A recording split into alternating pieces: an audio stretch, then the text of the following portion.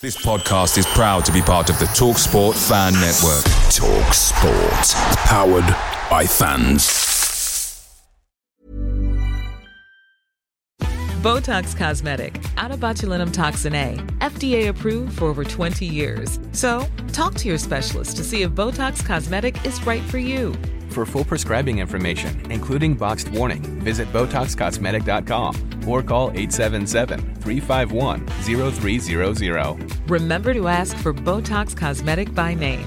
To see for yourself and learn more, visit BotoxCosmetic.com. That's BotoxCosmetic.com.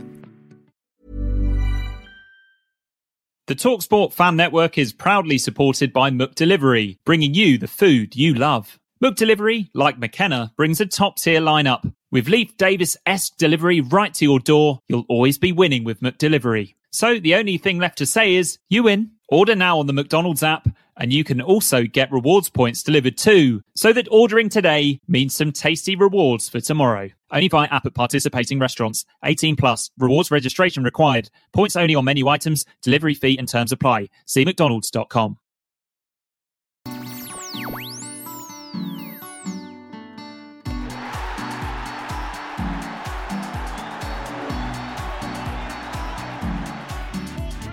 Hello and welcome to the Blue Monday podcast, a 3 times weekly show looking into the exciting happenings of Ipswich Town Football Club.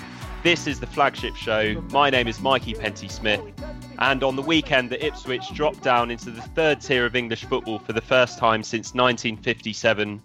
I'm joined by 2 Premier League podcasters. It's Dave Diamond and Joe Fairs. How are we, gents? Good, thank you. Yeah, pretty good, Mikey, thanks. And Tiger Woods has just won the Masters, and Incredible. Joe Fairs has just revealed, and we're going to have to do this at the top of the show, he's a mate of yours. Yeah, a guy that I had breakfast with, I can't remember when it was. It's probably about 10, 12 years ago at the K Club. We'd been out there for the European Open where my mate's dad was a member, and in the morning after the Open, he flew in with Mark O'Meara, sat down, had breakfast, and would have gone fishing with him that day, but my mate's dad had to get back for work, so my chance to go fishing with the big dog never happened. That's a great story. Yeah. That's a great story. It just about trumps your Will Keane breakfast at Milsom's, doesn't it, Dave? Yeah, no, I had lunch with Ian Botham last week, but yeah, but no, I sorry, I take that back. I won't. It wasn't quite like that. I attended a lunch with Ian Botham last week. But no, it's nowhere near breakfast actually with Tiger, nowhere near that. But he was on pretty good form, Ian Botham. Now, I was distracted by the Tiger Woods story.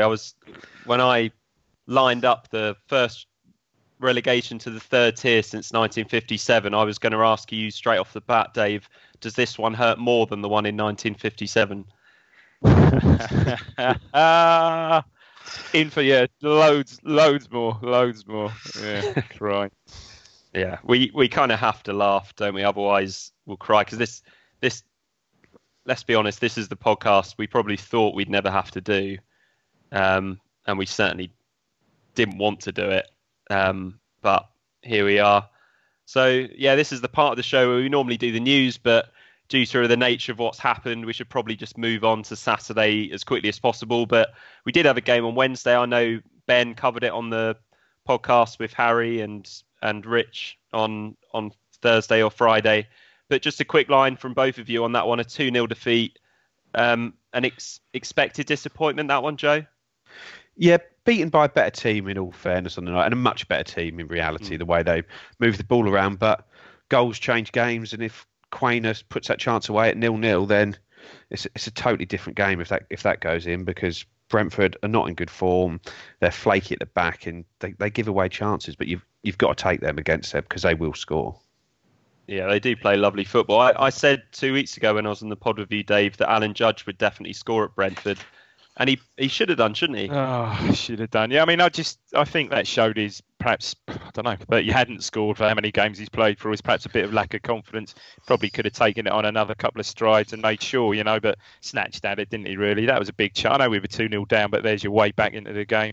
And again, first goal, I thought, their first goal was a microcosm of our season.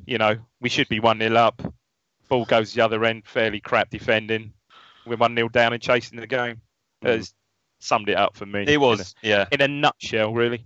Yeah, just perfectly wrapped it up, didn't it? Yeah. We just about survived on Wednesday night because results didn't go completely against us. Yeah, for a time it looked pretty dicey, didn't it? I think Millwall were, it did look pretty iffy for a time, but yeah, we did extend it for a few days.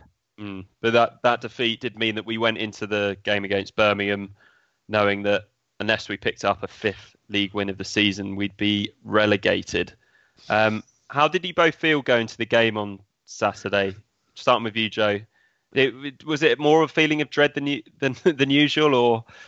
Not really. I was expecting to go down that day. I think, however the results went, I thought we were going to go down. I hadn't really looked at the combinations and didn't realise that Wigan were playing today and things. And I was hoping that we'd win yesterday, but still go down anyway to get it over and done with. But I don't think that actually could have happened. So I was just, I don't know. I was happy to get it over and done with, really. But then I'm sure we'll come on to this, but when the actual game ended and the reality of it happened, that was sort of a much more difficult moment than I thought it would be. But we'll come on to that. Yeah. So let's just go straight into it then, and we'll talk about the team. We played a sort of a 4-3-3 of sorts. Bart in goal. Josh Emmanuel came back in at right back, as he seems to be doing most of the home games. James Collins came back in for Nsiala. Chambers and Kenlock, the ever-presence at the moment of the back four. Cole Skewes returned in the middle with Bishop and Dazelle either side of him. And then we had Guan Edwards on the right. Judge sort of an outside left and Colin Kwana through the middle. Pleased to see we only had one loanee in the team, Dave. I think so, yeah. I couldn't quite understand Collins for Nsiala, I must admit. But yeah, I think that was a good sign, and nice to see, Emmanuel back at right back. Although I thought Bree was half decent against Brentford, but obviously he's not our player. So yeah, overall, yeah, I think that was a positive thing. But yeah, I couldn't really understand Collins coming back, and yeah, sure enough, he lasts half an hour? Was it half an hour? It was an hour. Yeah, no, it was second half. He's kicking. Yeah, you're right, he was kicking. Yeah, I sort of felt like he seems to be pairing some of the experienced players with the inexperienced ones. So when Emmanuel comes in, he wanted to bring Collins in rather than having Nsiala in there. But I mean, yeah, I can see where you're coming from. I didn't get a point really, but I don't think we'll see Collins again probably. I always wonder when they go off at an hour, was it a pre-planned substitution? Because he didn't look to be in any great distress in the minutes leading up to going off. And no, he did walk off fairly slowly, gingerly, though, didn't you say? He did walk off gingerly, didn't he? But then he always does. Anyway, I thought perhaps he had something was up with him, but you might be right in hindsight. Yeah, it was an hour, so you might be right, Joe. It may have been pre-planned, but an unusual one for a centre half to be sort of pre-planned, isn't it? And in a first team game as well, it's normally a that's a bit odd. Yeah, a bit like Emir Hughes, 12th comeback. Yeah. I'll quickly run through the Birmingham team as well. They had Camp in goal. They play a 4-4-2. Camp in goal. Pedersen left back. Morrison and Harley Dean the centre backs. Colin at right back. Jota, or is it Hotter, right wing. Gardner and Davis in the middle. Rabti. I'm not sure. How do you pronounce the left winger? I'm going to look at you, Joe. No idea. Rabati. No idea. I'd never heard of him. Nor do I. Have to ask Harry and Rich. Yeah. Never heard of him. And then the front two of Che Adams and Lucas Jutkovic, who, as we'll get onto, absolutely ripped us to shreds in the first few minutes of the game, didn't they? Yep. There was a reasonably good atmosphere at the start of the game. How long did it take? Was it 3 minutes? I mean, you were just hoping that, we are probably going to go down, but let's go down fighting. I think that was the attitude of all the home fans going into Portman Road. And then, 7 minutes. Joe, can you talk us through what happened? I'm not. Was it Jota out on the right? Was it? And he just is up against Kenlock. It was Colin. And he just beats Kenlock far too easily, doesn't he? That's a disappointing thing. He just out-muscles him. Yeah, he sort of nutmegged him and then muscled him. So Kenlock kind of got done twice. Yeah, and it sort of got done really easily and didn't... knocked him so much that he couldn't even get back to put any pressure on him once he was past him. He was totally gone. He put the cross in. I think it deflects off James Collins, and then Djurkovic is there and just smashes it into the top of the goal. And 1-0 down after 3 or 4 minutes, and it's looking like a long afternoon, especially after the previous game against Hull at home where we'd been really poor. We've got a few Twitter questions on the formation and maybe where Judge has played, but it can't be a coincidence that when Judge is out there and wide left, the opposition right back seems to have a great time flying forward, doesn't he, Dave? Yeah, I think so. Yeah, I don't think Chambers covered himself too much with that goal. Again, if you look back, he's sort of, I think, guilty of ball watching a bit, and Jutkiewicz, I know it's ever so close in, but Jutkiewicz sort of runs off him, and he don't know where he is, but it's a simple goal, wasn't it, really? I can't believe it. It was like Jutkiewicz, his second goal in the last 25 games or something ridiculous. I mean, he must have started the season on fire. Yeah, he's more I've always thought he's more of a facilitator for another striker. Well, we were in for him, weren't we? But supposedly, weren't we, Joe? I think we were in for him. Well, a couple of seasons was ago, it when Murphy left? Was it? I think so. And then he went to Birmingham on loan, and then subsequently into a permanent deal. Yeah. And Jutkiewicz, who we're talking about now, he very nearly got on the end of a sort of cross shot from Che Adams early on, and at this point, the atmosphere was flat, and it was looking like we're going down with a whimper. Maybe their front two, you're right, we're a handful, real physical handful as well. Yeah, Che Adams is a good player, isn't he? He'll get a Premiership move. So it reminds me a bit of Troy Deeney, where he can just get around and just knocks people over, and he's just so strong in that upper half. Yeah, I liked him. I really did. And we said that. I was saying as well. People yesterday, you can imagine him going to like a Brighton or if they're up, or a Burnley if they're up, or someone like that. I think Southampton had a bid for him rejected in January of sort of 12, 13 million. Yeah, good player. Yeah, we've already mentioned Kenlock didn't have a particularly strong start to the game defensively, but then our first sight of goal, literally the first, he got forward really well down the left, cut inside, and had a shot deflected over. Joe, generally over the years as Kenlock in the academy teams, has he been better going forward than he is defensively? Or do you think it's that he's maybe struggling up against a higher calibre of winger? A little bit of both. A lot of the times when he was playing for the under-18s, we were playing three at the back with wing back, so he was pushed on quite a bit. And the under-23s, he's generally okay defensively, but you don't really get tested like you do in first team football. But he has always been a player that's comfortable on the ball, likes getting forward, and likes to try and get past his man and get crosses in. But I think his defending has massively improved in the last even 4 or 5 games. I know yesterday was an aberration, but his one-on-one defending is generally pretty good, but he seems to be reading the game a bit better and actually positioning himself a little bit better at the moment. I thought, other than that, he had a good game yesterday. Yeah, I was going to say, like, once he had this little burst forward, it seemed to get him going, and he was unlucky not to get the corner. But his distribution, I think, is pretty good as well. Yeah, half decent. He's one of the players that we have to hope looks better in League One than he does in the Championship, and then we're maybe onto a winner. But until he's tested at that level, he's never going to look, because of his he's an odd one, isn't he, Kenlock? Because of his running gait, or however they refer to it. I don't think he's ever going to look the most elegant of players, but I think as a player there, I think he's in, because where I sit, so especially second half, he's right in front, and I think he's come on quite a bit. I see tweets. I know people perhaps we always say see different games to other people, and I see tweets saying, "Oh, Kenlock, and get rid of him." It's really, there you go. Yeah. I mean, I'm not a huge fan of Kenlock's, but I'm more than happy with him playing in that left back position ahead of Knudsen. Yeah. And even Knudsen he's all right. He's an all right left back. You always want a combination of both. He's not going to be ours.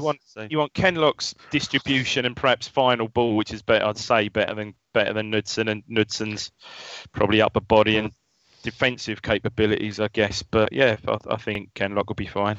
Yeah. If you'd have asked me 7 or 8 games ago about Kenlock, his sort of prospects for next season, I'd have said if we're going into the start of the season with him starting at left back, then we're going to be in a little bit of trouble, because I didn't think he'd be good enough to hold down that position. But since then, I think whoever's going to come in and challenge him at left back is in for a real fight, and I'd imagine they're going to do very well to get the shirt off him at the start of the season with how much he's improved, and that's what a run of games does do for a youngster. Exactly. Yeah. Yeah, it makes you wonder what level Emmanuel would be playing at right now if he'd have been given more of a chance. But obviously, Brie had been brought in; he was always going to have to get games. But as it was, the rest of the first half, it was still Birmingham, the side that were on top. But it made a pretty good save from Jota. For us, Judge had a free kick tipped over. I mean, that never really looked like going in, but Camp sort of a bit of a camera save, pushed it over the top. It was a pretty miserable first half, all in all, wasn't it, Dave? I mean, they were just, the midfield was non-existent. I mean, Dazelle was no, well, we'll get to it, but it was no surprise when he was taken off at half-time. I think he was just anonymous. Bishop wasn't great. He wasn't getting on the ball. Bishop was off it in the first half. Yeah, he was off it first half. And I think, Joe, you said that it could have been either, perhaps one or the other would, or maybe, one or the other could have easily gone off, but it was Dazelle who got the hook. It just wasn't, I don't know, it just wasn't his game yesterday. He was getting caught in possession, getting knocked off the ball. His passes just weren't finding the mark generally. One of those games, really. Yeah, and had the second half had followed the same pattern as the first half and we'd have gone down with that performance, I don't think the reaction after the game would have been anywhere near what it was, because that was like, off the back of the whole game, and the 90 minutes against Hull and that first 45 against Birmingham were as poor as we've been for probably 2 or 3 months. And we could have easily been 3 down at half time. Easily 3 down. Yeah. Just one thing that I haven't mentioned about the first half before we move on to the second half is we had Jeremy Simpson in charge. I did get his name right, didn't I? 4 bookings. 4. There was barely a tackle in the game, and we came away with 6 bookings, 6 bookings overall. And it was one quite late one by Skews on someone who cut someone in half. Skews' one was naughty. That was bad. Naughty. Yeah. But the others were so innocuous, really. Edwards, he pulled the play back and then waved the card at him. Not pulled it back, but the play must have gone on for 2 minutes before he didn't need to do that, did he? And then when he did book him, that was like the foul that he gave against Bishop. It was like, well, I think he just got his card out of his pocket and was worried he was going to forget, so needed to stop play somehow just to get his his yellow. But he seemed to give so many free kicks when there was sort of corners and set pieces into the box. Almost every one of those was sort of stopped for a free kick. He really is probably the worst ref at this level.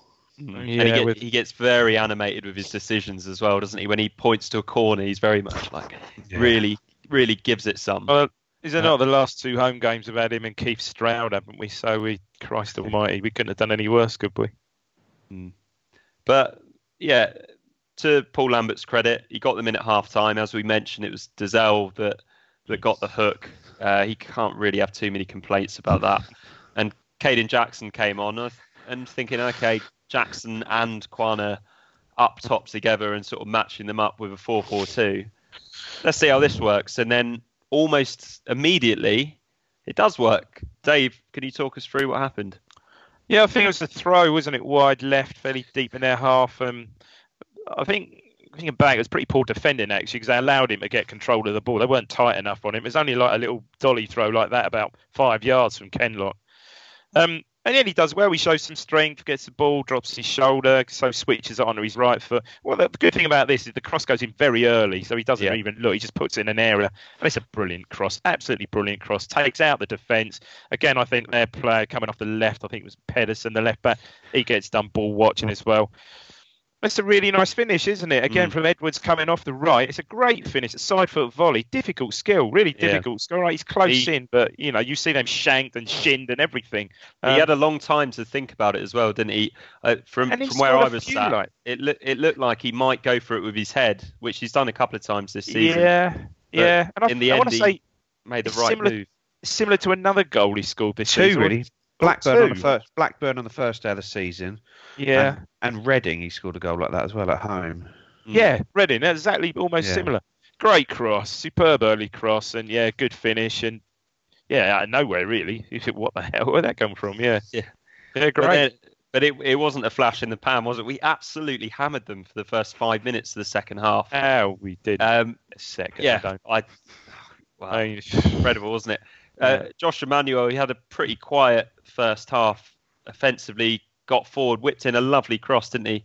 Joe, you must have thought, this is from the other end, Judge hits it and it looks like it's going in, then it hits a post and goes across the line, and you see, I think Bishop fly in, and defender just gets a touch. The guy in front of me, when they were taking the corner, thought we'd scored. He was like, "Oh, I thought we'd scored," and so he was quite confused by that. But it must have been a brilliant piece of defending to get the ball away. But I'm sure the people in the North Stand had a better view of how well the defender did on that. Just incredible how it hits the post at that angle and comes almost out straight and doesn't spin in. It's a weird one. Yeah, because the posts aren't square, are they? Judge couldn't have hit it any better, could he, Dave? I think we had a similar sort of view, but with a different vantage point. Yeah. In the co-op stand, and he hit it so well, didn't he? Don't want to use the cliche. Maybe he hit it too well, but if that had any sort of side spin on it, it probably would have gone in, wouldn't it? And then. Yeah, before even the 50th minute mark, Kwani gets the ball with his back to goal, and suddenly he looks alive, holds it up, eventually comes to Jackson, who sort of bends one. Good effort. Yeah, it looks pretty close. I'm not sure quite how close it was. And by this point, I'm thinking, this is great. Like if this is going to be the day, this is kind of how you want to go down, isn't it? But we did leave ourselves open a couple of times. Che Adams had a good chance. He had a 1-2, and then sort of rolled it straight at Bartosz Białkowski, and then it got a little bit quiet. As we mentioned, Nsiala ended up coming on for James Collins. Might be the last we see of him, but who knows? Then it was sort of into the last 10 minutes when the game sort of burst back into life. Judge had a decent effort, saved. Edward's shot, I thought, looked like it was going in. I don't know. The defender made the block. Joe, did he have a better view of that than me? That looked like it was going in, and that was right at the very end, wasn't it? That was almost in stoppage time, that one. Yeah. That looked like that was going to be the winner, but great bit of defending.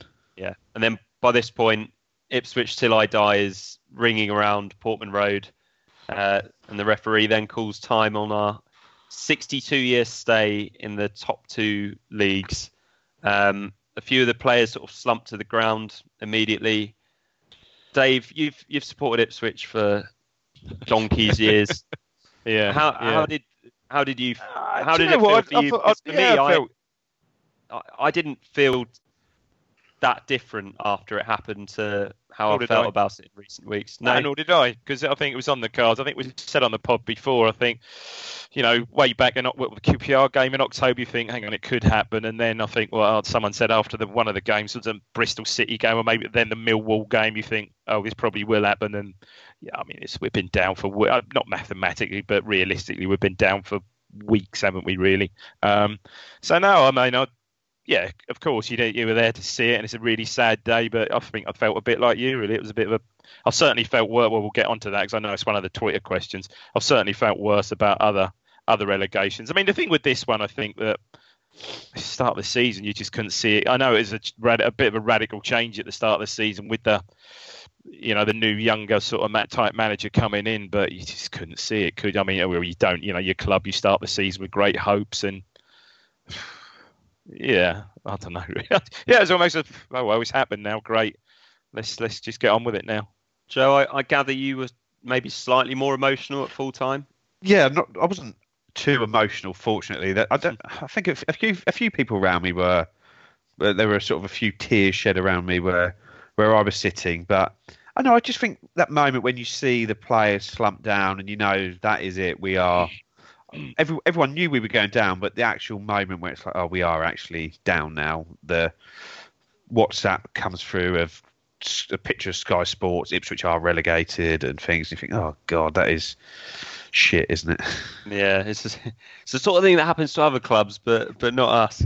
Let's go straight into the question from Ipswich. We'll go into the Twitter questions now, but we'll start with this one.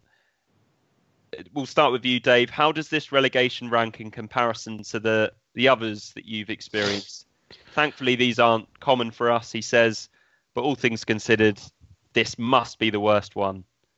Yeah, it probably is because of where you're going to.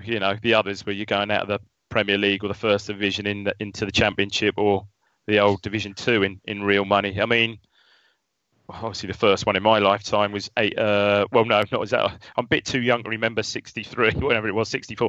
But yeah, it was 86. And look, that was something that was gradually building up. We'd only survived by relatively skin of our teeth the season before and a couple of seasons before that.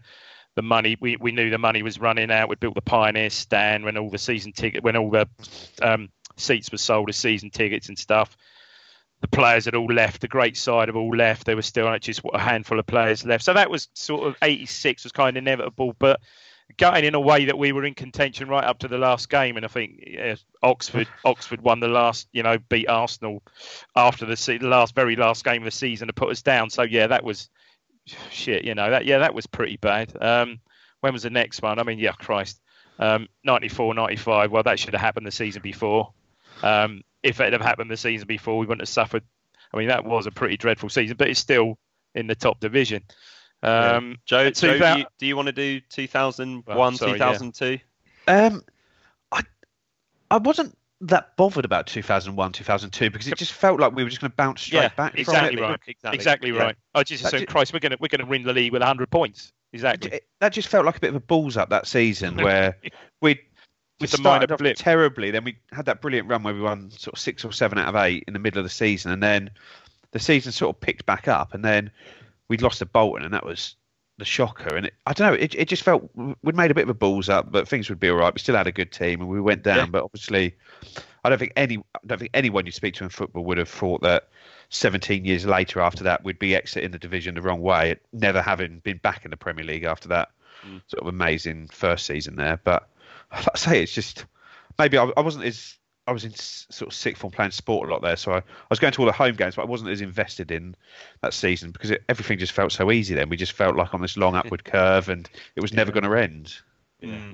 Such an Ipswich season, though. You're looking back, if you're going to have a season like that after the season we had previously, it would only happen to us, if you know what I mean. It was just, you couldn't make that up. But, how the hell did that happen, really? But like you, Joe, I thought, we're going to, especially after, what was it? Was it the second game when we put 6 past Leicester, I think, 6-0, 6-1, something like that. Yeah, we were awesome. We're going to get 100 points and 100 goals, and then it all went horribly wrong. It's one of my favourite Ipswich teams. The money ran out. The one that finished, the team that finished 7th in Division 1 the year after we got relegated was awesome. And you think they didn't make the playoffs for one reason or another. Obviously, there was a lot of things going on off the pitch at the time.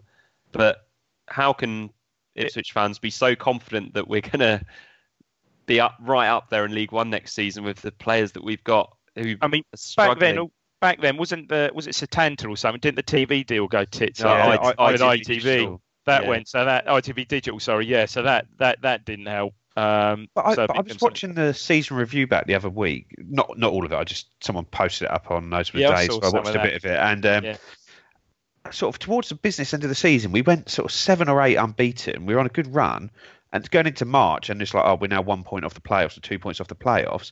And then it's like, before the next game, Herman Hreidarsson and Darren Ambrose exited the club.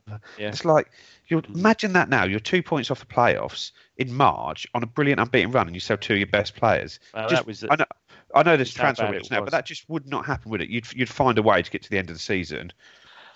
I honestly think, you know more about this, Joe, but I think that was a case that, if you remember, it was the fire sale and we needed to get rid of them to not go into admin again. I think that was basically it, wasn't it? Yeah, but I can't imagine that was the only way out of it. I imagine in hindsight that was wrong, but yeah, that's a sliding doors moment that Rich might have missed there. Right, we'll move on to the next question, which is from Super Franz, who's a regular contributor. Thanks everyone so much for all of the questions that you sent in. It was Twitter was red hot today. Apologies in advance if I don't get to read out your question. Super Franz asks, and I'll go to you first, Joe. In percentage terms, where does the responsibility lie for our relegation shared between Evans, McCarthy, Hurst, Lambert, the fans, and anyone else? Well, the bulk of the responsibility has got to go to Marcus Evans. In reality, he allowed his manager, Mick McCarthy, who was a good manager at this level, he allowed him to fall out with the fans without keeping him under rein. He didn't step in and stop that. And when Mick left us in a decent position with a good squad. We knew in Easter Sunday last year, which was like March, middle of March, that he was going to be leaving, which allowed Evans time to get a new manager in, to get the squad assessed, to have a little play at the end of last season. And we ended up having the most protracted managerial search in history, which ended with a manager being appointed in early June, who then had a week's holiday. And it's like we've lost all the advantage we possibly had here. And like I say, Hurst has to take his share of the blame, but ultimately Evans is an experienced football chairman, and he should have been saying, "What are you doing? You're selling 3-4 players with a hell of a lot of championship experience to bring them in. You're trying to do too much too quickly." And the managers manage, but like I say, Evans takes the brunt of the blame for me. So shall we have a go at the percentages? Dave, do you want to? So how much should we say Marcus Evans? Maybe 60%? Oh, probably more.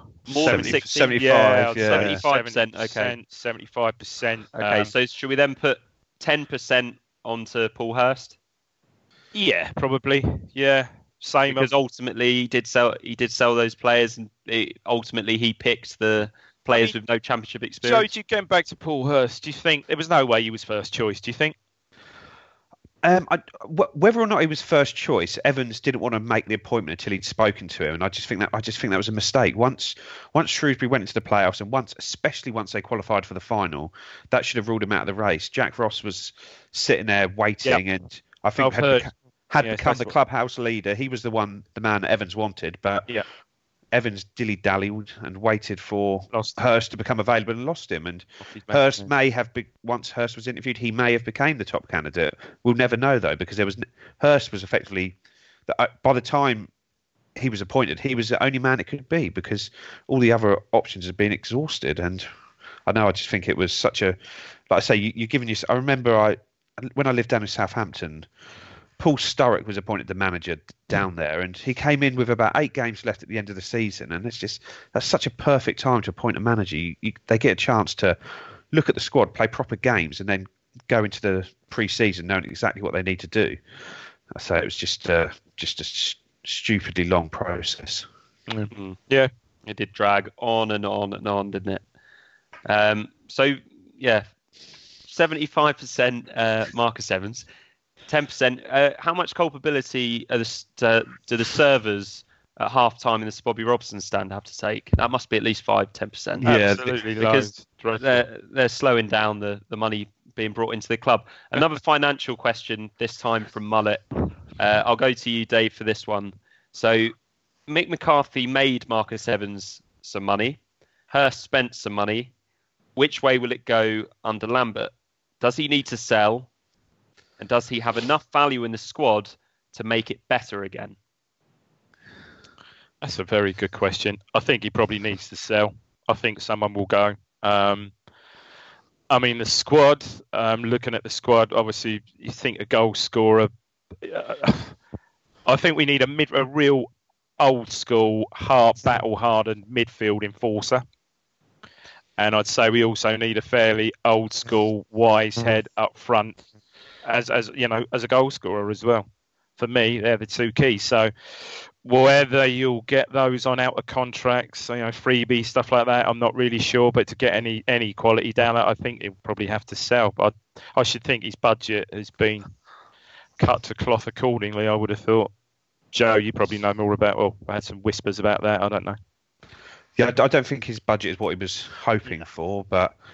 We'll see how it comes out. Obviously, we've had Evans' statement that's come out today, and it's talking about not using loan players, using a lot of youngsters. And while that is what we want to see, it does become, is there an element of just cost cutting in that? And if you are planning on using the youngsters, you need to make sure that the senior guys that are playing around them you're bringing in some top players at that level. You need to sign the players of the calibre of the Alan Judges and the Bartosz Białkowskis and Will Keane, if he's one we get over the line, to play alongside these young players. You can't just put some journeymen in there with them. I see one of the goalkeepers perhaps going. Gherkin, perhaps, I would have thought, maybe. I don't know. Gherkin's contract is up, isn't it? Oh, well, yeah, you're right. You can't just, we said this before, you can't just throw in these, even at League One. I mean, it's going to be tough. You can't just throw these young kids in on mass sort of thing. So, yeah, you're going to need, Joe's right, you're going to need a degree, experienced, battle-hardened players. But, yeah, they've got to be the right sort of players, obviously. Okay, we'll move back to a more historical question now from Alex Mills, and this, I guess, links quite nicely to what we were talking about with the sliding doors moment. Well, it does quite literally, because he says, "What do you collectively think was the number one sliding doors moment of the last 10 years where things could have turned out massively differently?" I'm probably going to go with the transfer window in 14-15. Was the playoff season was 14-15, wasn't it? Yeah, yeah. Mm-hmm. Yeah. I also think the transfer window in 15-16 over January, because we had Ryan Fraser at that point, and I actually thought on paper, although Murphy wasn't banging in the goals, I actually thought we had a slightly better team that year. If he could have brought in a right back or another striker, I think we could have had a good go at it. But didn't Fraser get injured? Is that he did eventually. Boxing Day, was it? It wasn't Boxing Day. No, it was in like February, maybe March. Fraser actually only played. He actually only played 15 games for us. He didn't play many games at all. Mad, isn't it? For how much of an impact he made in those 15 games. Incredible. If you'd just got another 15 out of him, that would have probably put us in the playoffs. Look at the impact he's having now, for God's sake. What a player. Yeah. But yes, sliding doors, I'd agree with Mikey on that January transfer window in January 2015, when we needed to make a push for the playoffs. We elected to take the cheap route and then brought in Chris Wood and Zeke Fries after the window closed on emergency loans, which then meant Chris Wood was able to be recalled to go and sit on the bench at Leicester when we just about got him fit, and he was just starting to purr a bit away at Watford. He had a very good game, and then went back. And then I'd also say that summer 2015, we sold Tyrone Mings for £8 million, and Evans used that money to cover his losses. Where had that £8 million gone back into the team, and we bought in a couple of, like Callum Wilson went that summer for, or was that the summer before, 2-3 million quid? Summer before, when we got I mean, that was the trade. We got Pittman and Fraser. Yeah, Fraser on loan, but like I say, the players we bought in that season, it was sort of Pittman, Fraser, Jonathan Douglas, Ainsley Maitland-Niles, and it's like you've just pocketed £8 million for Tyrone Mings. You need to go and spend some of that money to give Mick a chance, and I think Mick was not happy to keep playing the poor relation card, and I don't think that was the right thing to do for the club at that point. No. Dave, would you go along with that? Absolutely, yeah, certainly. The 14-15, the January thing was just ridiculous. Just I don't know, just the perfect opportunity to push on. What we were second, weren't we, going in New Year's Day or something? Just a perfect opportunity to push on, and bought in Sears, who did well. Let's face it, he did really well at the end of the season, but just was never near enough, was it? Mm. Yeah, and did we paint the turnstiles in that 10 years? Or was that predate that? I think they need painting again. If you've seen it. Scruffy, somebody did ask about. Sorry, I didn't screenshot this one, but somebody did ask how you both feel about the state of Portman Road. Shabby, isn't it? I'd say one positive this season is the pitch seems to be much better. Yeah, I'd go with that. So it's not all bad, is it? I know they're starting to do a lot of work up the training ground under Lambert's request. I think he's wanting to move the first team back across to the Playford Road side, away from the Bent Lane facility. So that is something that is being done at the moment. I feel like it's a lose-lose situation, because if they do go up and clean the roofs of the stand and they paint the turnstiles again, everyone will be like, oh, he's spending his money on that, but we need a striker and things like that. But we can't have it all, can we? And unfortunately, that might be the sort of place we're fishing in. A lake we're fishing in. Can afford the cost of a striker that matches the painting the turnstiles and repairing the roof or something. Yeah. God. We need to sign one of those. How did we get here? Those international players from like San Marino or Andorra, where the commentator tells you all game that they're a postman or a fireman. Well, need to get one who's a painter and decorator, and he can need a jack of all trades. Yeah, that's what we want. By the way, talking about that, that reminded me. I heard Harry and Rich talking about Nigel Cleghorn on the pod the other day. Being he got on a Darrell's team as an Ipswich Birmingham player. And of course, he was a fireman, wasn't he? He came to town he was a fireman playing part-time football. So, see, I've been there before. I was following Steve McCall the other day around town. I think he's now gone in the trade as either a garden person or a painter and decorator. So he's got a van like Mickey Stockwell driving around town. Yeah, nice. And Jay Tabb a mate of mine, Henry, recently interviewed him for the Pride of Anglia magazine. Yeah. Apparently, he was playing rugby at the weekends and helping his dad out on what sounded like a building site during the week. But I've since heard that he's now lost 2 stone and his training to be a jockey. Yeah, that's right. Yeah, that's what. Yeah, good lad. Yeah, love it. He really is. He's the ultimate jack of all trades. He's a really good goal. He's one of the best all-round sportsmen. Really good golfer we've ever had. Yeah, really good golfer, rugby player. Yeah, half decent at football as well. Yeah, absolutely. Yeah. So PRB9 wants to know, Joe, do we really expect anything to change whilst Marcus Evans is still the owner, or are things just going to carry on as normal, just mediocre stuff? I'd like to say yes, things are going to change, but I don't really see that they are. I think we're going to be, if at best, we're going to be a sort of lower half championship team because he simply doesn't have the money to compete with the teams at the top of the league. Like, he's willing to put in this, it works out about $100,000 a week, doesn't it? He's putting into the club, writing a check for to keep it running. But ultimately, you need to double that and maybe even double it again to compete with the teams at the top of this league. But if we can get it right off the pitch, if we can get the academy pipeline, getting players through there and come up with a strategy that does something a bit different, like sort of Sheffield United have got, like Norwich have got, then potentially. But I just don't see that he's a competent enough owner to do that. He doesn't seem to. There's all this talk about him being more hands-on and coming into the club. I just want to say, look, Marcus, just appoint a proper CEO and let them run the football club rather than you stay in there, turning up 1 week out of every 3 and slowing down every decision that's made. Did you see any of that? He wasn't there yesterday, was he? No, I think he's on holiday. Did you see any of that Simon Jordan interview on TalkSport? I had heard it, and I think he makes some good points. But... very good points. Oh, all right. He still did didn't quite say, Mike, either be careful what you wish for scenario. But he made some really good points about Marcus Evans. He said he was a friend. He knew him. And he said he really just couldn't, whether this was hindsight, I'm not sure. But he said, he's only was back at the day, he couldn't really understand. He had no really interest in football. And more importantly, he had no empathy with Ipswich Town. You can say Simon Jordan took Palace into admin, reasons, whatever they were. But as he said, at least it was he was a fan and invested as in that, not just financially wise, invested feelings for the club, So, that was quite interesting. Want flexibility? Take yoga. Want flexibility with your health insurance? Check out United Healthcare Insurance Plans. Underwritten by Golden Rule Insurance Company, they offer flexible, budget-friendly medical, dental, and vision coverage that may be right for you. More at uh1.com. Away days are great, but there's nothing quite like home comforts. The same goes for McDonald's. Maximise your home advantage with McDelivery. You in? Order now on the McDonald's app. At participating restaurants, 18 plus, serving times, delivery fee and terms apply. See mcdonalds.com.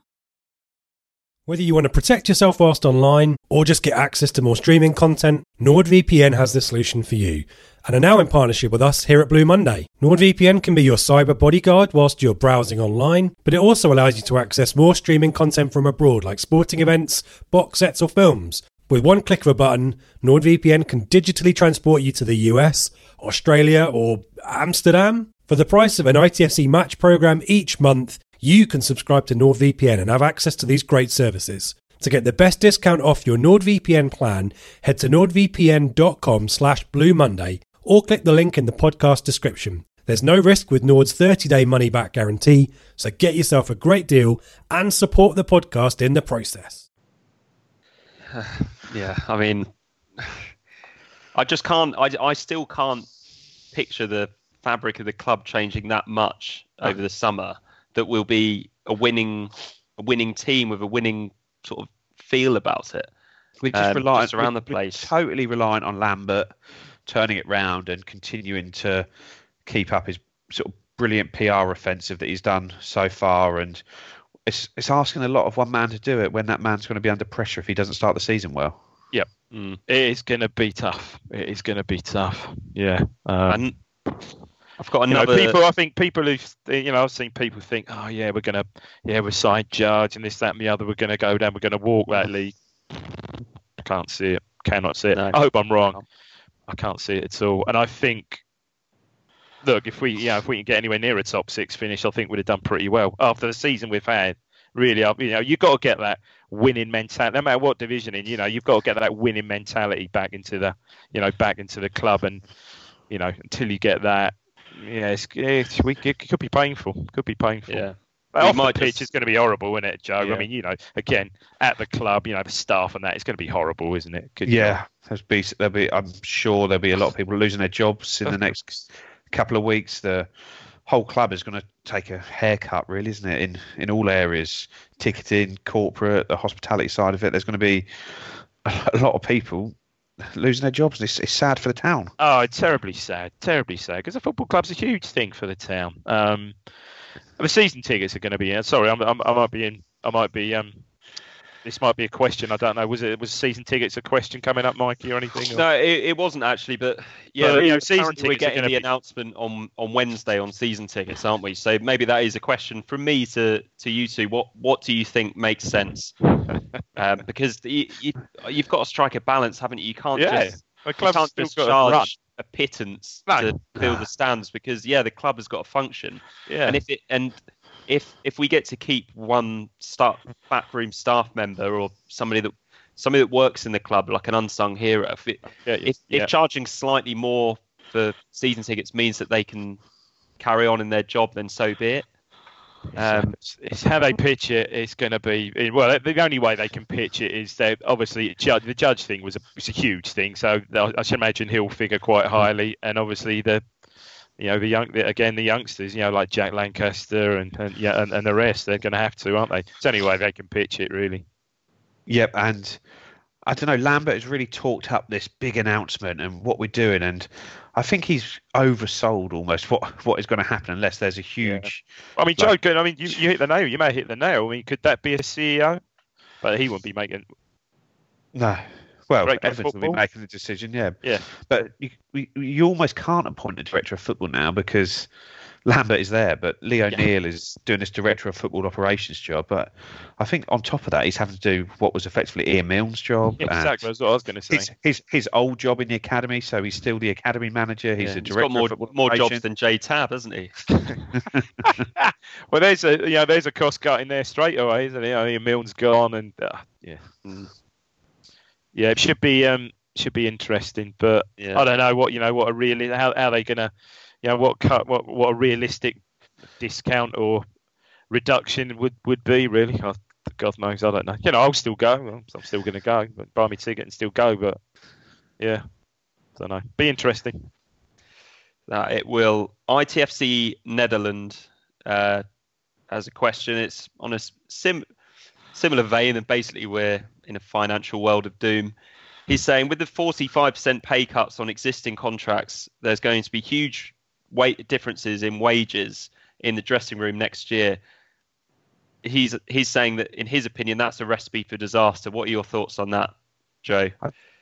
Well, surely if everyone's having the pay cuts, which it sounds as though that it is, that all the wages should remain at a similar level almost. You're not going to have somebody earning double what. But Judge must have been brought in on a League One bigger contract. wages than, but a big League One contract. Like he must be on 10,000. I'm just speculating, and then you're going to have. But then I suppose it's going to be the younger players that are going to be earning less, isn't it? So possibly, yeah. I just think that for all the sort of criticisms of Evans, one thing that there is sorted is there is a very definite wage structure in place, and there isn't your silly high earners in there like when we had like a Jimmy Bullard or a Michael Chopra that were earning 3-4 times more than other players. I think it is all relatively in line with their sort of squad status, so that should stay that way. Okay, let's go back onto the on-pitch matters for a couple of questions at least. Ben Frost wants to know, Dave, should Kenlock and Emmanuel be our starting fullbacks in the first game of next season? Yeah, absolutely.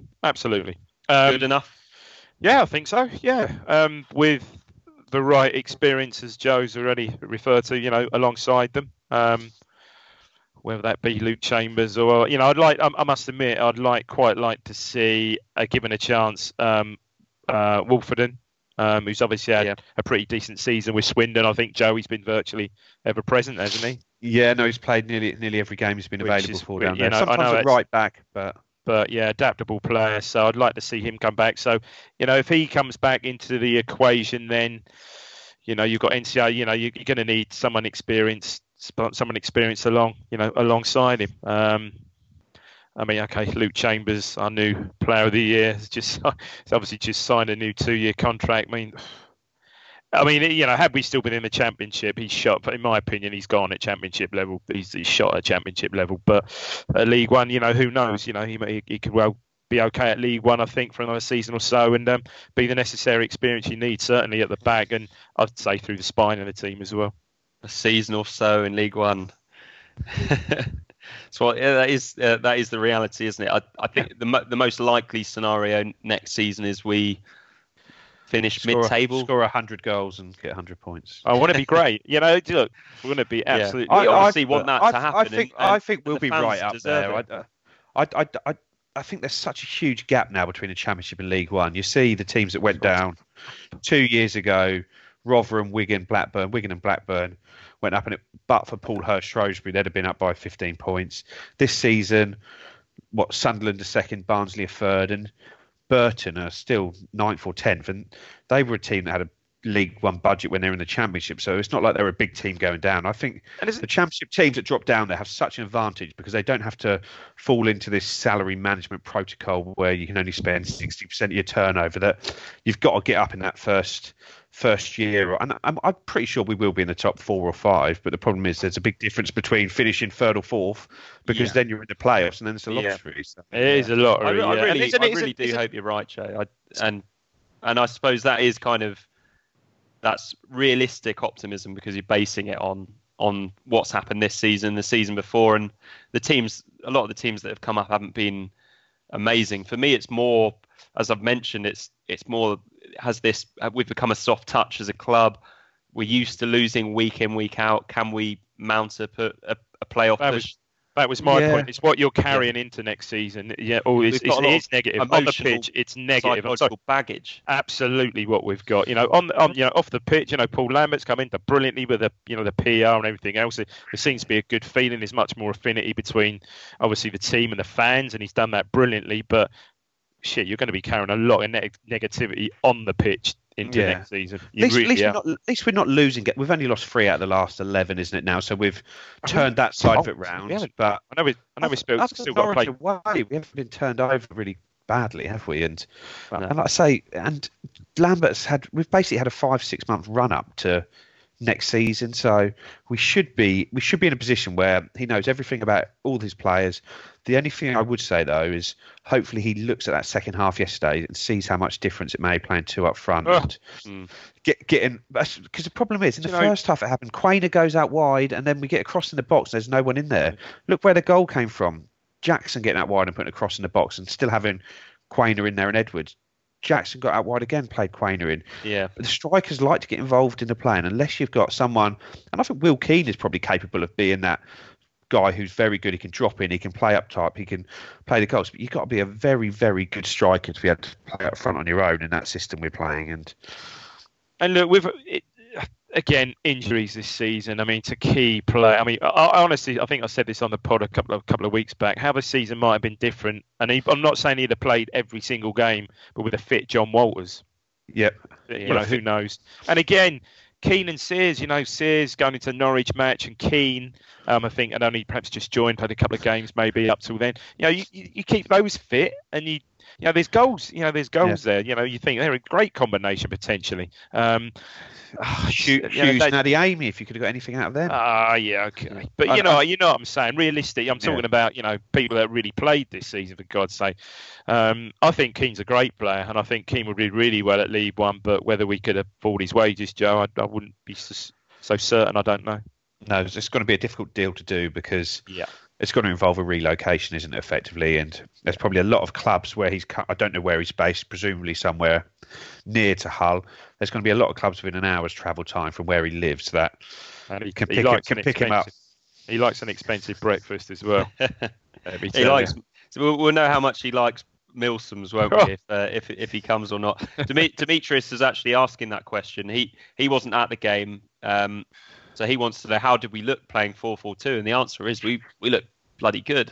Yeah, I mean, it was only 45 minutes, but he's asking, is that the formation for next year, and do we have the players for it? I'd say at the moment we don't really have the strikers.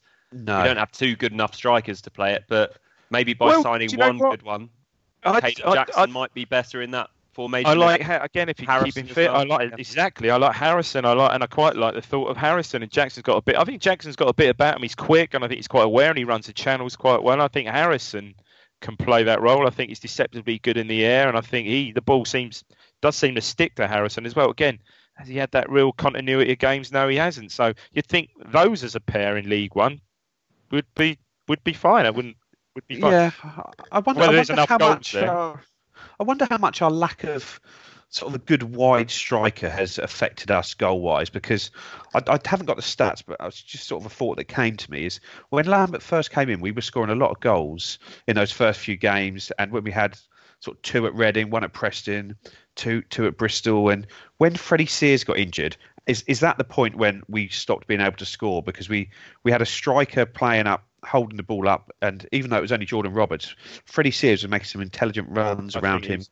I think it was a big miss. I really do. Getting around him, and we haven't really looked like scoring many goals in this 4-3-3, 4-5-1, 4-2-3-1, whatever you want to call it. We haven't looked like scoring many goals, and unless we're going to sort of play as we did in the early Lambert days, where you've got Sears running off him and potentially another player like that on the other side who can score goals, we need to go 2 up front, or we are not going to score enough goals to get out of that league next year. Totally agree, and that's a shame. Sears, you're not going to have him till what? Christmas. Probably not Christmas, until Christmas at the earliest. It's such a shame. He was having a good season. I think Sears was, considering where we'd been this time last season, he's just about to score the goal against Reading, wasn't he? His first goal in 35 games, whatever it was. He was having a good season, and what was it? Just a block tackle knee to knee at Norwich when it was just an innocuous thing. Just same as Ben Morris even this year. I think he'd be a player that could play in that wide forward role, and you might get a bit more out of than almost. Was he Achilles or Cruciate? Was Ben Morris? He's Cruciate. Morris. Falami was Achilles. Yeah, it's just crazy, isn't it? Yeah, bad, crazy. Yeah. Barty UK 1 wants to know. I'll send this one to you, Joe. Is Andre Dazelle going to be up for League One in terms of the physicality? Could he just need a bruiser alongside him to flourish? I think if you actually watch any League One football, it is physical to an extent, but the midfielders get a lot of time to play. It's not like the Championship where it's pressing all over the pitch. You watch, even if you just watch the highlights show on Quest after the Championship goals, a lot of goals just start from sort of the midfielders getting a lot of time on the ball and the defenders sort of sitting back and being able to be broken down. That if Dazelle is going to sit and play in a deep role and can pick passes and be protected, then he could be a player that really finds his feet in that league. And to be honest, he needs to, because he's in danger of his career just sort of drifting away otherwise. He's the one I would sell. If we had to sell one now, he's the one I'd sell. Out the young players, I'd probably agree, because you'd probably get the best value for him. Yeah, you would. Yeah. Now you would. I'm gonna dip back into a bit of misery here, and then we'll go on to a couple of lighter questions. When did we dip out? Okay. Actually, Rich, I ignored the second half of his question. Just quickly, both of you, what do you prefer, cream eggs or mini eggs? Mini eggs. Yeah, mini eggs all day long. Yeah, cream eggs are a bit too sickly for me. Yeah, I find it frustrating that you can't eat more than one of them. Yeah, the joy's just over far too quickly, isn't it? Yeah, you're dead spot on. Mini eggs all day long. Yeah. Cobbled Massive wants to know, why do we allow Marcus Evans to get off so easily? He's the consistent one in the downfall of our club since he took over. Nobody else. He can't go because he owns the club and there isn't a buyer. But should we at least be calling him out for the damage that he's done? I'm going to just say, although I completely agree with you, one of the good things the last few weeks, and something that a lot of Ipswich fans have clung on to, is having a little bit of feel-good factor in the terraces and bringing a positive atmosphere, because we've done the negative atmosphere, and God, it was like it needed to be done, but it it doesn't make going to football enjoyable, and new people aren't going to come in either. Yeah, we can't ignore the job that Marcus Evans is or isn't doing, but I don't know. For me, I'm quite glad that we haven't brought that sort of toxicity at this stage, but maybe it will come back over the summer and then in League One. But I think Cobbold Massive Joe might be mine and your mate, Pat Lewis. Yeah, Pat's not a big fan of Marcus, is he? No. Yeah. I think it's tough with Evans because generally everyone thinks the main problem is that he's not rich enough, but in reality, the money he's putting in is okay. The problem is he's made poor decisions with the appointments of managers, and if he'd have got those right, and if he'd have managed the managers better, we wouldn't be in this position. Yeah, in hindsight, it was terrible Magilton going. Really, who knows? Who knows how it would have turned out? Who knows? Okay, right from the very start.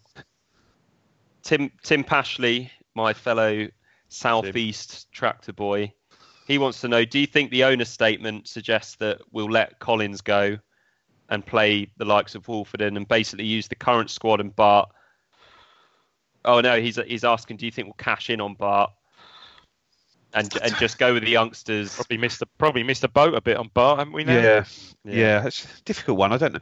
A lot of teams in League One seem to have a lone goalkeeper, don't they? They seem to bring in a lone keeper from the Premier League, but I know we're saying we don't want to do loans, but you're going to need to do some. And Nick Pope would be good.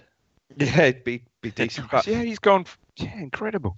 I'd probably say that Bart will be here next year. I struggle to see him leaving. I don't see what's in it for him to leave because he's not had a good enough season where he's going to go somewhere and guaranteed to be number one. And I don't think he's going to want to go and be a number two anywhere at his age. No. He's still not good enough on the deck, is he? His distribution's still not good enough. Yeah, with his feet, which is such a big part. Collins, I think. I can't see Collins staying.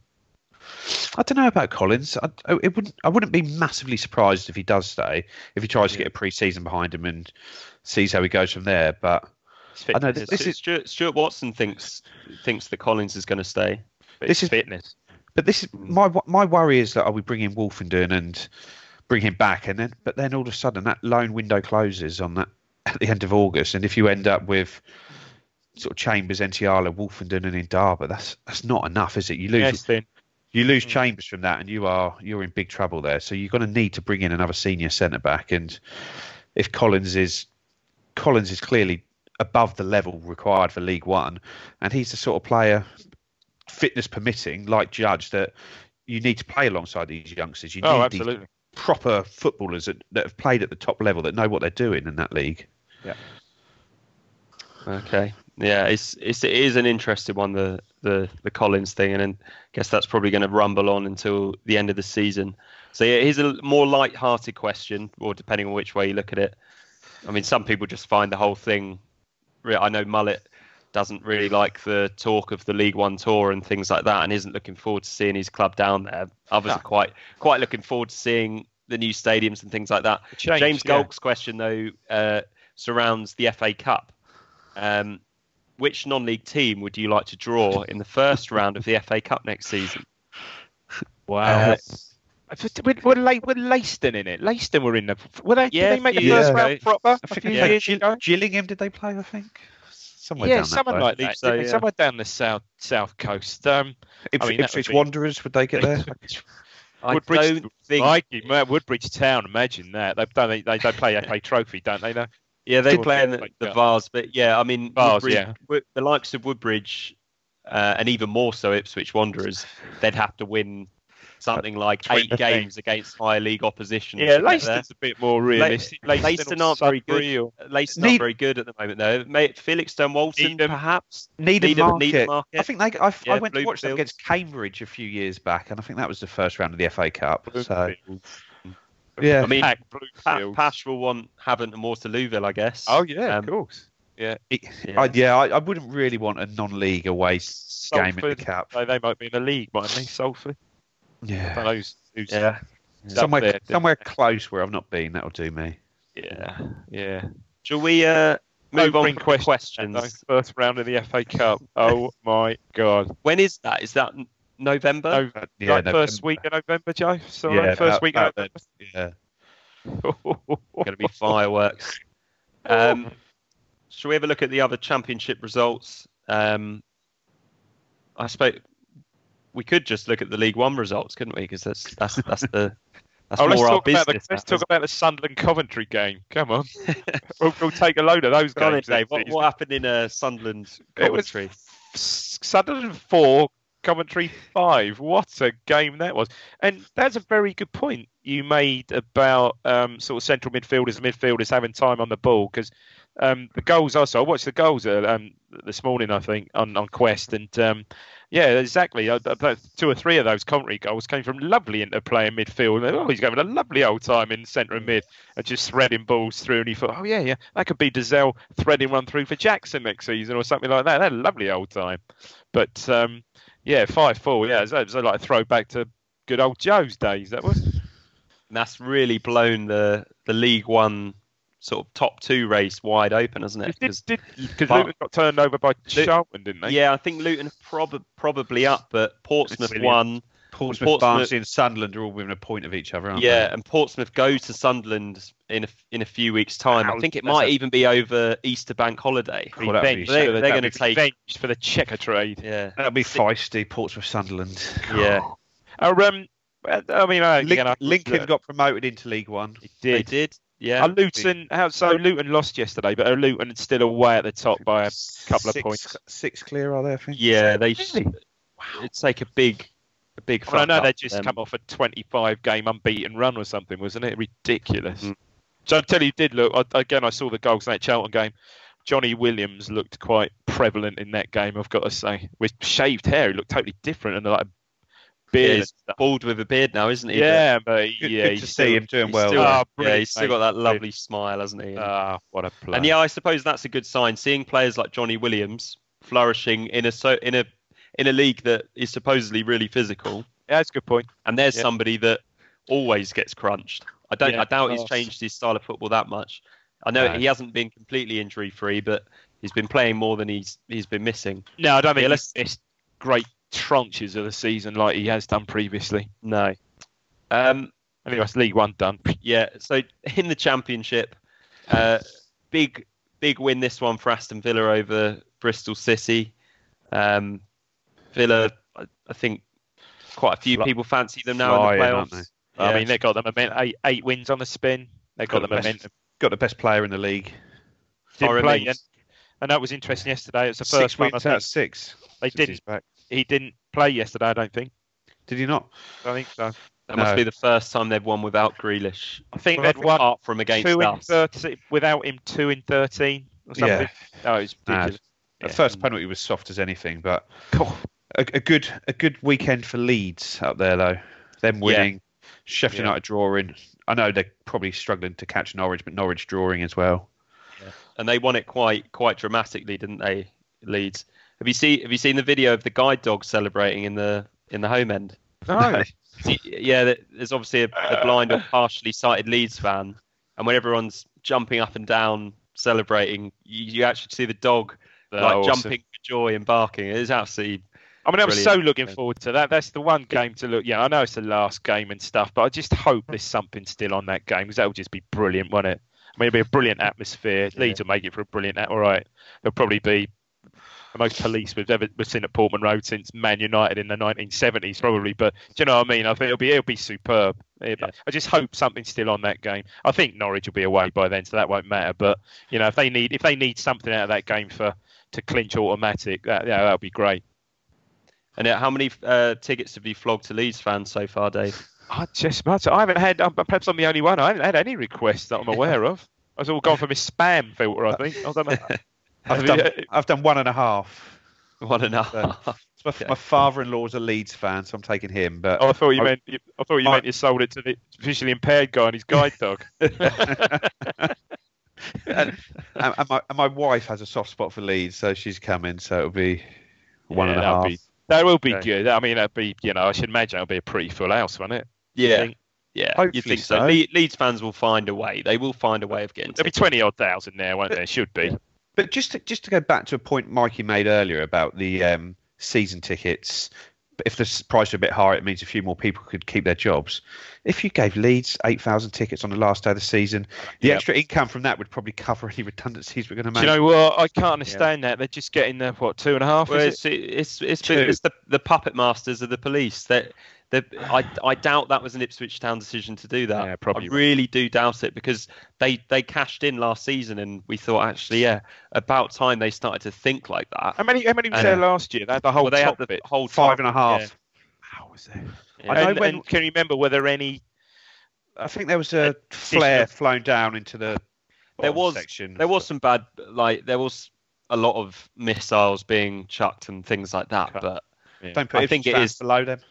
Yeah, I think it's just. That's a good point. Yeah, I think it's Suffolk Police not wanting on an Easter bank holiday having loads of Leeds fans running amok. They're going to come anyway and run even more of a mock. At least if you have them in the stadium, you know where they're going to be for 3 hours, and they're going to be off the booze and contained for 3 hours. It's an absolute no-brainer. I think it's really silly, but I'd imagine the police, like you're saying, more than that, because I'm sure I'm not breaching any confidences here, but when I've done the fans forum thing, Steve Pearce, who is pretty important at Ipswich Town behind the scenes, he was really keen for these extra allocations to the away fans, because he's a proper football fan and he thinks it makes for a much better atmosphere. Atmosphere. Like it did against Leeds when we played him in January. And like I say, I'm sure he'd have definitely been pushing for it. And Marcus, knowing how cute he is around a pound note, must have been pushing for it as well. Yeah. Absolutely. I'll just look at one to look forward to, though. Anyway. Yeah. It is a good, and the Sheffield United one away as well. I mean, that's a game that's got something riding on it. We might get a hiding, but who knows? It might be fairly enjoyable playing a part in the promotion. How ironic would that be if, for argument's sake, I don't know, and it could well come to that, although it probably won't by then because they'll be up. But they'll be up. I don't know. We nick a draw. We nick a draw with Sheffield United, and that clinches promotion for them up the road. We're the kingmakers this season. I think we are. We are, aren't we? Yeah. Looking at it, yeah. So looking at the other results, Derby kept their playoff hopes alive. 4-0 win over Bolton. Mason Mount hat-trick, Ashley Cole assist. It's different clubs. Middlesbrough, despite protests about Tony Pulis, beat Hull 1-0. And that pretty much ends Hull's. Yeah. Hull had got back into it, hadn't they? I think Borough are only a point out, I think. Yeah. Blackburn won at Forest. QPR thumped Swansea. Sounds like O'Neill is under pressure already at Forest. O'Neill and Keane. I'm not surprised. How they're playing. Chopping and changing, aren't they? Apparently. They're not playing particularly good football, and they're not chopping and changing the team as well, aren't they? He's already talking about how much money he needs to spend in the summer. It wouldn't surprise if that ends up him walking out on that job. Reading picked up a massive win at home to Brentford. Millwall picked up that late equaliser at Reading, at Sheffield United, which could have big ramifications at both ends.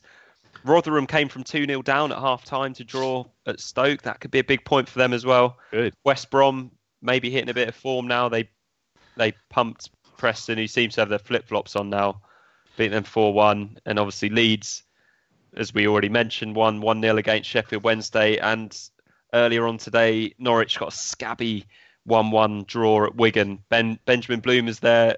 Review is up on his YouTube channel. He was singing the praises of Reece James very highly. Yeah, I watched some of that game. You see some of the players Chelsea have got on loan in this league. Reece James, Mason Mount, even Trevor Chalobah. These are all top players, aren't they?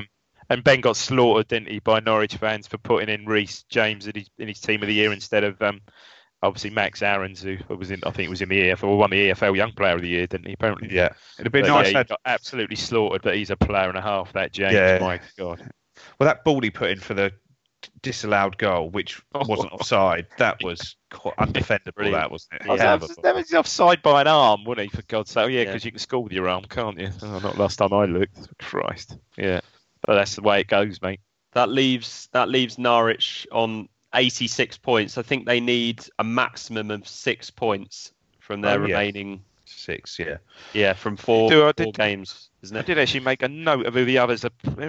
So Leeds have got Wigan at home, Brentford away, Villa at home. Wow, big game. Before they play us, and Sheffield United have got Forest home, Hull away, obviously us at home, and Stoke away with some stinkers in there. Ipswich at home. It's a tough one. Yeah, there's some smelly ones there. But God, Villa, I didn't realise Leeds were playing Villa the week before. It's a biggie, isn't it? My God. Yeah, hell of a game. They play us. Oh! I spoke to one of my mates who's... And Ben Bloom will be at all of them. He couldn't get tickets for that Leeds Villa game. Sorry? My mate couldn't get tickets for that Leeds Villa game. He goes quite a lot. They're only allowing one member per ticket. They're not allowing members to buy a spare because they're all being sold on for the that's on the weekend, isn't it? Because next week we've got 2 games. So are we playing Good Friday and Easter Monday? Yeah. Preston. Yeah, okay. Swansea. Go on, Mikey. Do the extrapolation. I'm just starting to worry about the time. Line of Duty starts soon, doesn't it? But yeah, let's skip. We 2 little ducks. If we just do the rest of the show in Line of Duty style acronyms of GDs and Ps and GWs for it will fly through it. Just from me though, who do you two expect to make the final playoff place? Let's assume that Villa, West Brom, and then one off Sheffield United and Leeds are in them. Who do you think will get the final spot? So there's Bristol City, Middlesbrough, and Derby. I think Derby now. I honestly think Derby, and I think that, as Joe said, that Mason Mount, who they missed terribly, he's come back, hell of a player. He's come back into the side. I think Derby might well make that, don't you? Yeah, I'd say if Mason Mount can stay fit, they're not going to lose many games. They just look electric going forward. But Bristol City looking a decent side at the moment. Middlesbrough, I'd rule out. Shit house at those, Ben would say, couldn't they? They could. But I'd fancy Derby. Lose 1-0 in the final. Yeah. And then on a similar note, who's going to finish 22nd and join us in League One out of Rotherham, Wigan, and Millwall? I still think it's going to be Rotherham. Me too. They got a good away point yesterday, but they just are poor away from home. But you see the way they played in that second half. It was like the bomber squadron flying forwards. It was like Lincoln away when we lost in the cup. Just long ball into the box, set pieces, headers. Yeah. I think Rotherham. I think Reading will win enough games at home, and that might take scoring goals again, isn't he? I think they'll have enough. Millwall was a great point yesterday, wasn't it? They'll probably nick a win at home. I'd have thought Rotherham.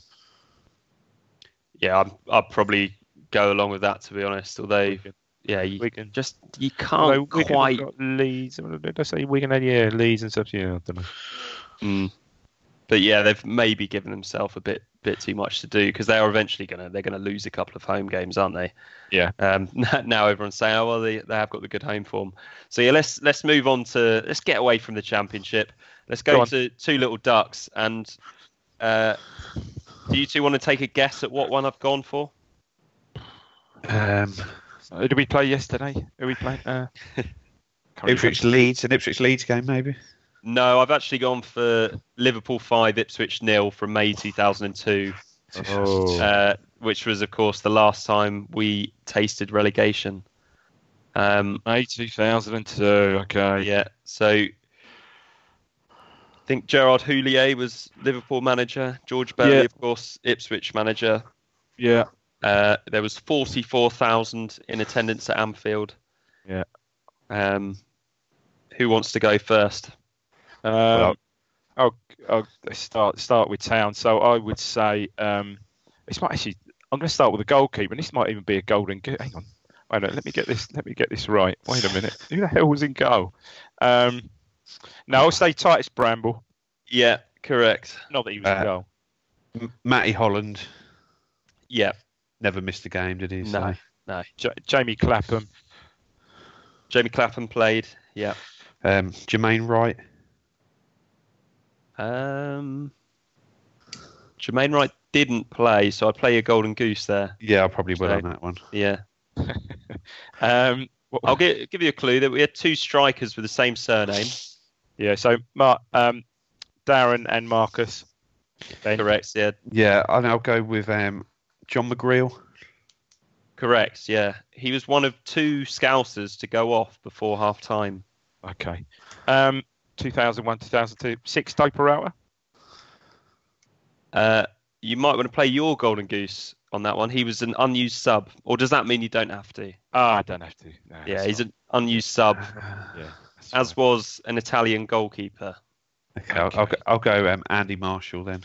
Yeah, correct. Yeah, that's the one I were quite certain of there. So where are we? Did we say Herman Ariderson? Correct. I don't know if Venus played in this game, but He did. Yeah, Venus. Yeah. We must have had all the Ipswich side, haven't we? Got them all? You're missing two, both quite legendary, but very different players. Jim Magilton. No. So there's one red hot penalty taker and one who took a tasty free kick. Oh, Tommy Miller. Yeah, Martin Reusser. correct. Yeah, so we've done Ipswich. Liverpool. Oh Christ! John Arne Reeser nearly broke the back of the net, didn't he? Remember Yeah, that? twice. More Yeah, than once. Yeah. Emil Heskey. correct. Yeah, Nicholas Anelka. he Just came sub, off the wasn't he? bench. Yeah, so you don't lose a life. Sander Vesterveld. No. You're Having a bad out. day. Joe. You're out. Do you want to take a punt at the goalkeeper? Sammy. Liverpool keeper. Yeah, played in the Champions League final. Jersey. Dudek? Was it Yeah. Dudek? Dudek. Dudek. I only also would have played Liverpool. Michael Owen, did he play? Yeah, he played with Heskey. Who's the winger? Smeetser? Smeetser came on for a Scouser who got injured. Missed Came the on World for a Cup. Scouser. Two big Scousers. So Stevie Gerrard, Stevie G. Yeah, he injured his groin and didn't make the 2002 World Cup. Liverpool. Carragher. Carragher's right. Oh, yeah, Carragher, of course, yeah. And we haven't, surely. They had a decent European centre-back pairing. Sammy Hoopier. Hupia, we said Hupia. Yep. Honcho, was he there? Yep. Yeah, he was the other one. They had a right back with mad hair and beard. Abel Xavier. Yep. Yeah. Is that it? You're two off, two midfielders. One of them, Danny another Murphy. Scouser. Danny Murphy. Bang on. And the other one, a German. Scored a famous goal at Wembley. Christian Ziege. Dietmar Hamann. Dietmar Hamann, yeah. Yeah, did pretty well there. Pretty good, wasn't it? Pretty good. So yeah, we've got to the end of the flagship show after the relegation. The big one. I do think we do just need to make a sort of little bit of a point of how sort of incredible the fans were at the end of the game yesterday. Yeah.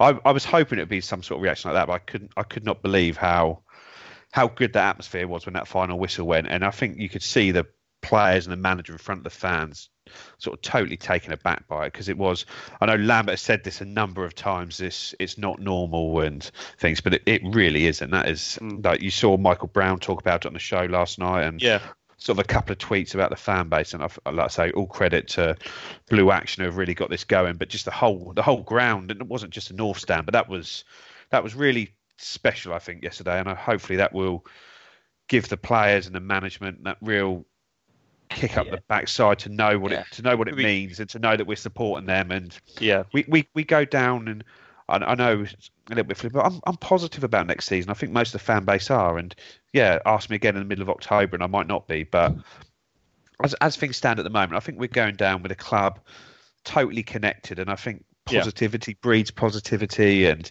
if we can try and carry on with the fan base as it is at the moment, and the management team knowing what it means, and the players there knowing what it means, that we're in a good position again. We're not going down like a relegated club where everything needs to be started again. Yeah, and I agree with that, Joe. And I just hope that it doesn't get toxic for these last couple of games. Really, I've seen, you see stuff on the forum and stuff, and we can't believe it that we've let Evans get away, off so lightly without. I haven't mentioned any demonstrations or anything like that, but I just hope it stays with this quite a decent feeling until until the season's out now. Yeah, I think you both spot on. It's really, really nicely put by both of you. Where can we find you at Twitter, Joe? At Joe Fairs. And you, Dave? At Dave Diamond 3. Okay, so let's wrap it up there, guys. Cheerio, everyone. Be careful what you wish for. Cheers, Mikey.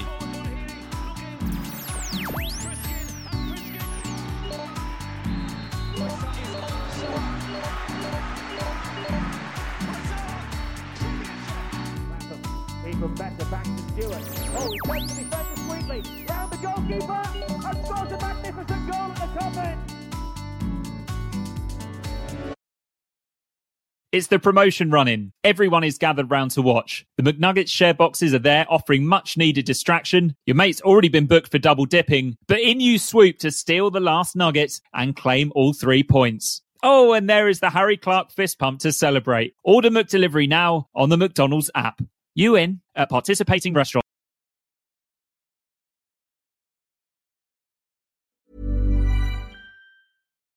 Botox Cosmetic, out of botulinum toxin A, FDA approved for over 20 years. So, talk to your specialist to see if Botox Cosmetic is right for you. For full prescribing information, including boxed warning, visit BotoxCosmetic.com or call 877-351-0300. Remember to ask for Botox Cosmetic by name. To see for yourself and learn more, visit BotoxCosmetic.com. That's BotoxCosmetic.com. This podcast is proud to be part of the TalkSport Fan Network. TalkSport. Powered by fans.